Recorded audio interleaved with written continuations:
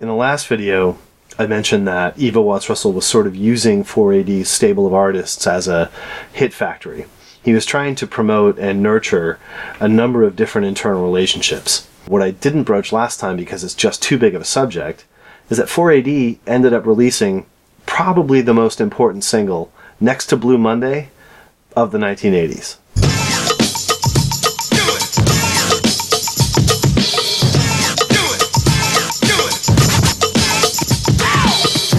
Volume, pump up the volume, pump up the volume, dance, dance.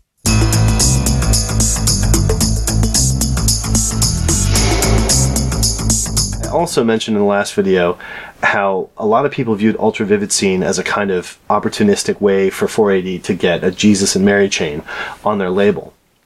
Well, Ultra Vivid Scene wasn't the first time Ivo had tried to get his own Jesus and Mary chain. The first time he tried to get his own Jesus and Mary chain was AoN.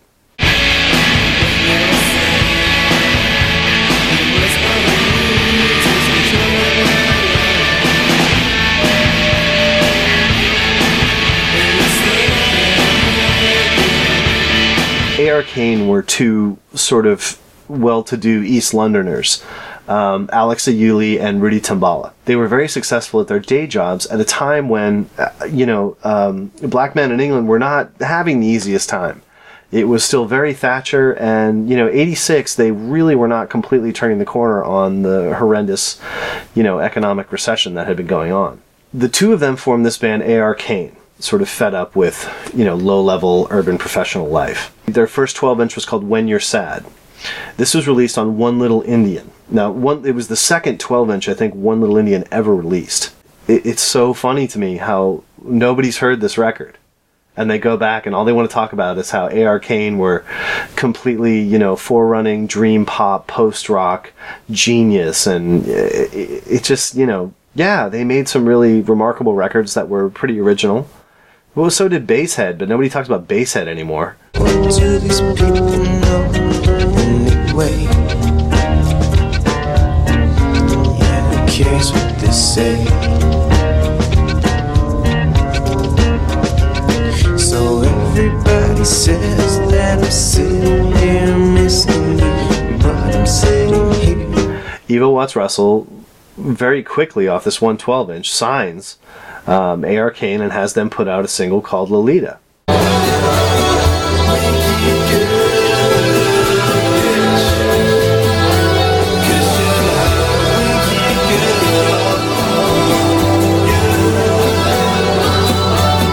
Lolita wasn't a huge hit by any stretch. But, they're trying to talk to Ivo Watts-Russell about what we're going to do next. And what they want to do is work with Adrian Sherwood. At that time, in the mid-80s, Adrian Sherwood is most famous for engineering the comeback album for Lee Scratch Perry. Shut up. I am the merciless. I am the sunlight college. I am the merciless. Isis in orbit, zodiac. Dub reggae had been a huge part of the growth out of punk into post-punk in the early 80s, and bands like Steel Pulse were very, very important.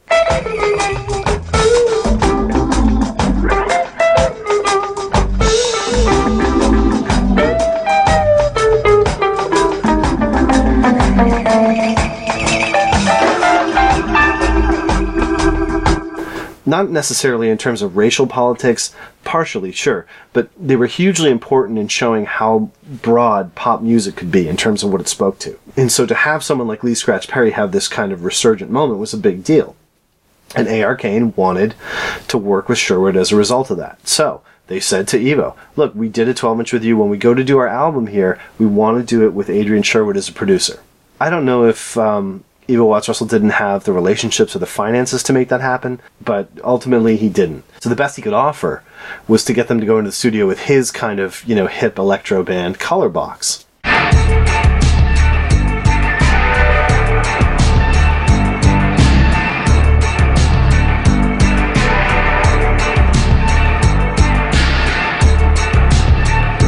And again, he's thinking within the house. He puts them in there with John Fryer, who's his kind of brother-in-arms with This Mortal Coil.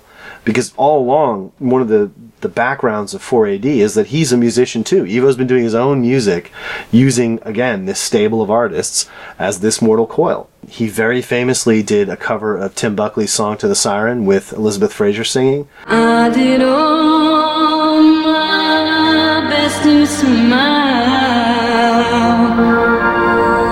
till your singing eyes and fingers drew me up into your eyes.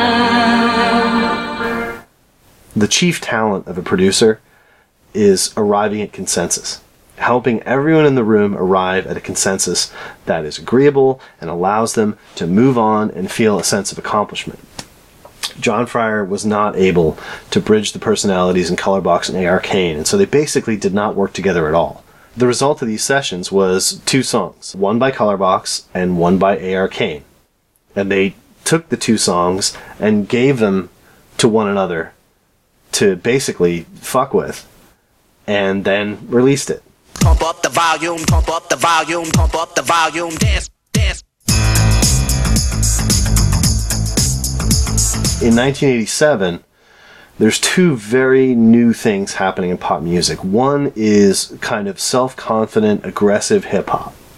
This is before gangster rap. This is about hip-hop that speaks to itself, that doesn't care about crossover, that is about, quote-unquote, keeping it real. Street-level music that goes back to the way it was when it started, with Grandmaster Flash, Melly Mel, and Curtis Blow, and these people who were rapping about their lives. For the people that pay their hard-earned money to come into the discotheques, I don't think it's totally fair, really, to just start the record from the beginning and then wait for it to end and mix the next record in. I mean, you're not doing no work.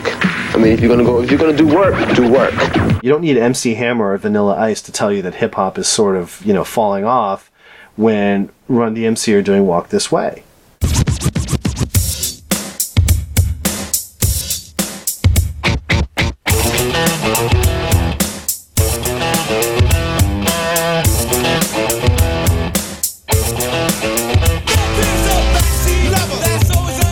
Now, yeah, that was fresh and innovative, and it was a really big deal. But at the same time, there were a lot of people who were living in pretty rough circumstances who looked at that like, this isn't speaking to me anymore. Run DMC aren't speaking to me anymore. I'm happy that they're making money. I'm not going to call them sellouts, but who's going to speak for me? Pump up the volume, dance with the speaker till you hear it blow. Then plug in a headphone, cause here it go. It's a 4-letter word when it's heard to control your body to dance. So, dot text a tempo like a red alert. And they based Pump Up the Volume around I Know You Got Soul from Paid in Full. A.R. Kane were over in the studio doing whatever they were doing. Just this big, blurry, distorted, wailing track called Anatina. I say this in probably every video, but Anatina is way up there, like top 10 for me all time. It is a song that absolutely blew my fucking mind. When I was a kid and everybody heard Pump Up the Volume, I remember everybody playing Anatina and being like, what the fuck is this? This is fucking weird. This sucks. But I mean, I never took that 45 off the fucking turntable once I bought it. I just left it on B.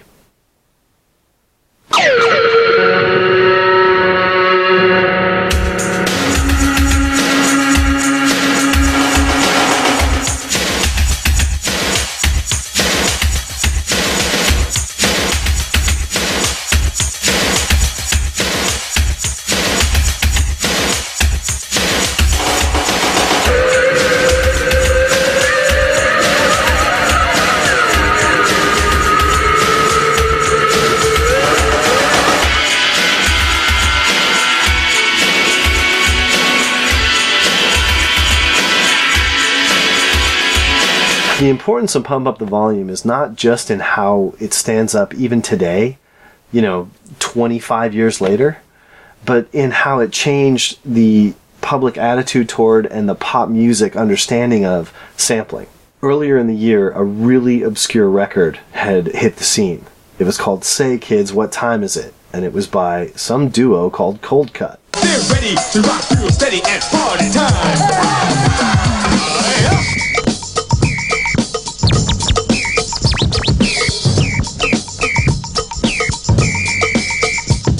Say Kids, What Time Is It? Was one of the first singles to take sampling and totally remove irony or kitsch from it. It was trying to make a song out of other songs with no apologies.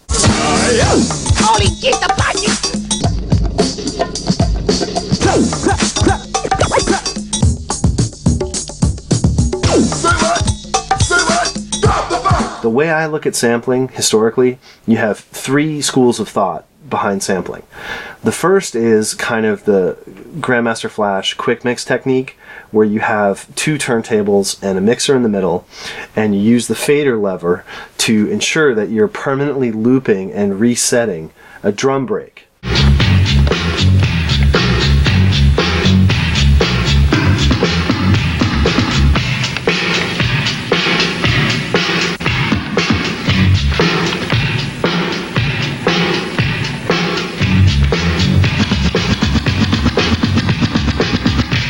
You could also do this with cassette, although you needed probably a relatively high-end cassette player at that time to do it. But if you had a quick action pause button on a cassette deck, you could pretty accurately dub loops of the same drum beat. What some really enterprising and bright guys figured out is that you could just take the stretch of tape that contained the drum beat, tape it together, wrap it around the cassette shell, and that cassette would just play forever. So that's sort of school one. School one is like finding a way to keep the loop going, because that in itself was a very novel enterprise at that time. School two is the idea of synthetically recreating using digital waveforms, let's say, or even analog polysynths, to recreate the appearance sonically of a violin or a horn. Synthesizers were refining themselves a lot, and they sort of peaked around the time that sampling became good enough that synthesizing sounds became obsolete. What happened after these two schools were sort of petering out is that sampling technology became affordable. In the very early 80s, there were only really two records that were made using sampling as we think about it today. Kate Bush's Never Forever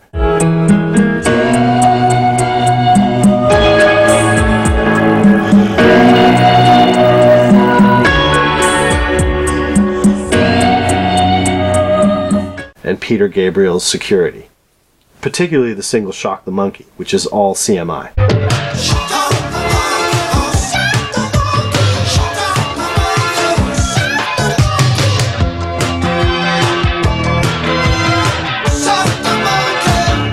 The Fairlight CMI computer music instrument was an enormous behemoth of old school technology. It's a big green screen monitor, a huge, like 90-pound keyboard, and this big box where the brain resides. And it had an on-screen pagination methodology called Page R, which is like the first ever example of a music GUI. Fairlight CMI did something so basic, it's like comical today, but back then it was ridiculously advanced. And what it did was you took a sample, and the sample became middle C, and then every key out from there pitched it up or down.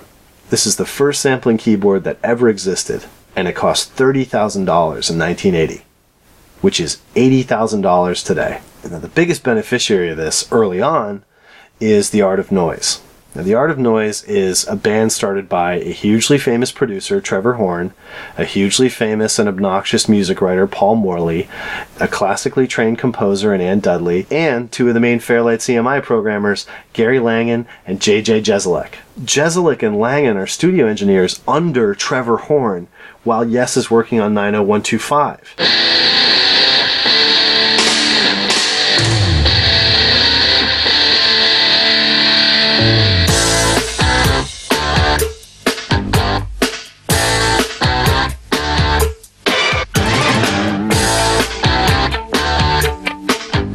People are beyond well connected. So they're screwing around in the studio with leftover tracks from Yes's big album 90125. They decide they have enough material to put out their own record. So they start their own label, ZTT, and they put out an EP called Into Battle with the Art of Noise. This contains already off the top two of the best songs they're ever remembered for, Beatbox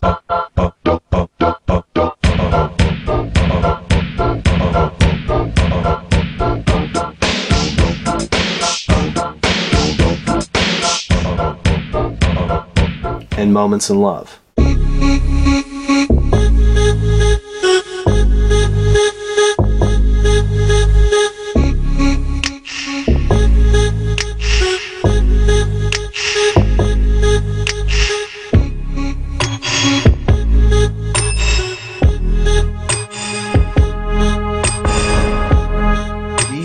records by The Art of Noise, Kate Bush, and Peter Gabriel point up a way that you can start to create new music with sampling.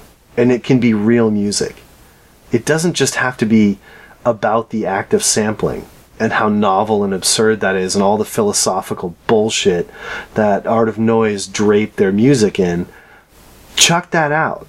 This idea of sampling as commentary, and that commentary being legitimate new music, nobody had ever done it. What happens by about 83 is that digital technology starts to become affordable. And once that happens, kind of all bets are off. The whole notion of sampling becomes much less exclusive, and suddenly anybody can sample. And that means anybody can treat sampling any way they want. Say Kids, What Time Is It is really the groundbreaking single that says to the world, this is real music, even though it's made out of other music. Pump Up the Volume is sort of the perfection of that first, notion of editorial recombination. 4AD had absolutely no reputation as a dance label. They were a goth label, and they did the absolute best thing they could have done. They pressed up 500 white label 12 inches. They already knew everybody because they were 4AD and they were pretty successful by 87. And they made sure they got in the hands of the most successful, most influential DJs in England at the time. By the time Pump Up the Volume was even available for purchase, there was so much buzz that it debuted at number 35 in England. No video, no nothing. People were running to the shops to buy this record. By the time 4th and Broadway got it in America, it was already getting played on import all over New York. It was by far the freshest club house hit that had been made to that point. It completely took club music and house music to a totally different level in terms of how intensely and intricately you could layer samples and still come out with something that you could dance to.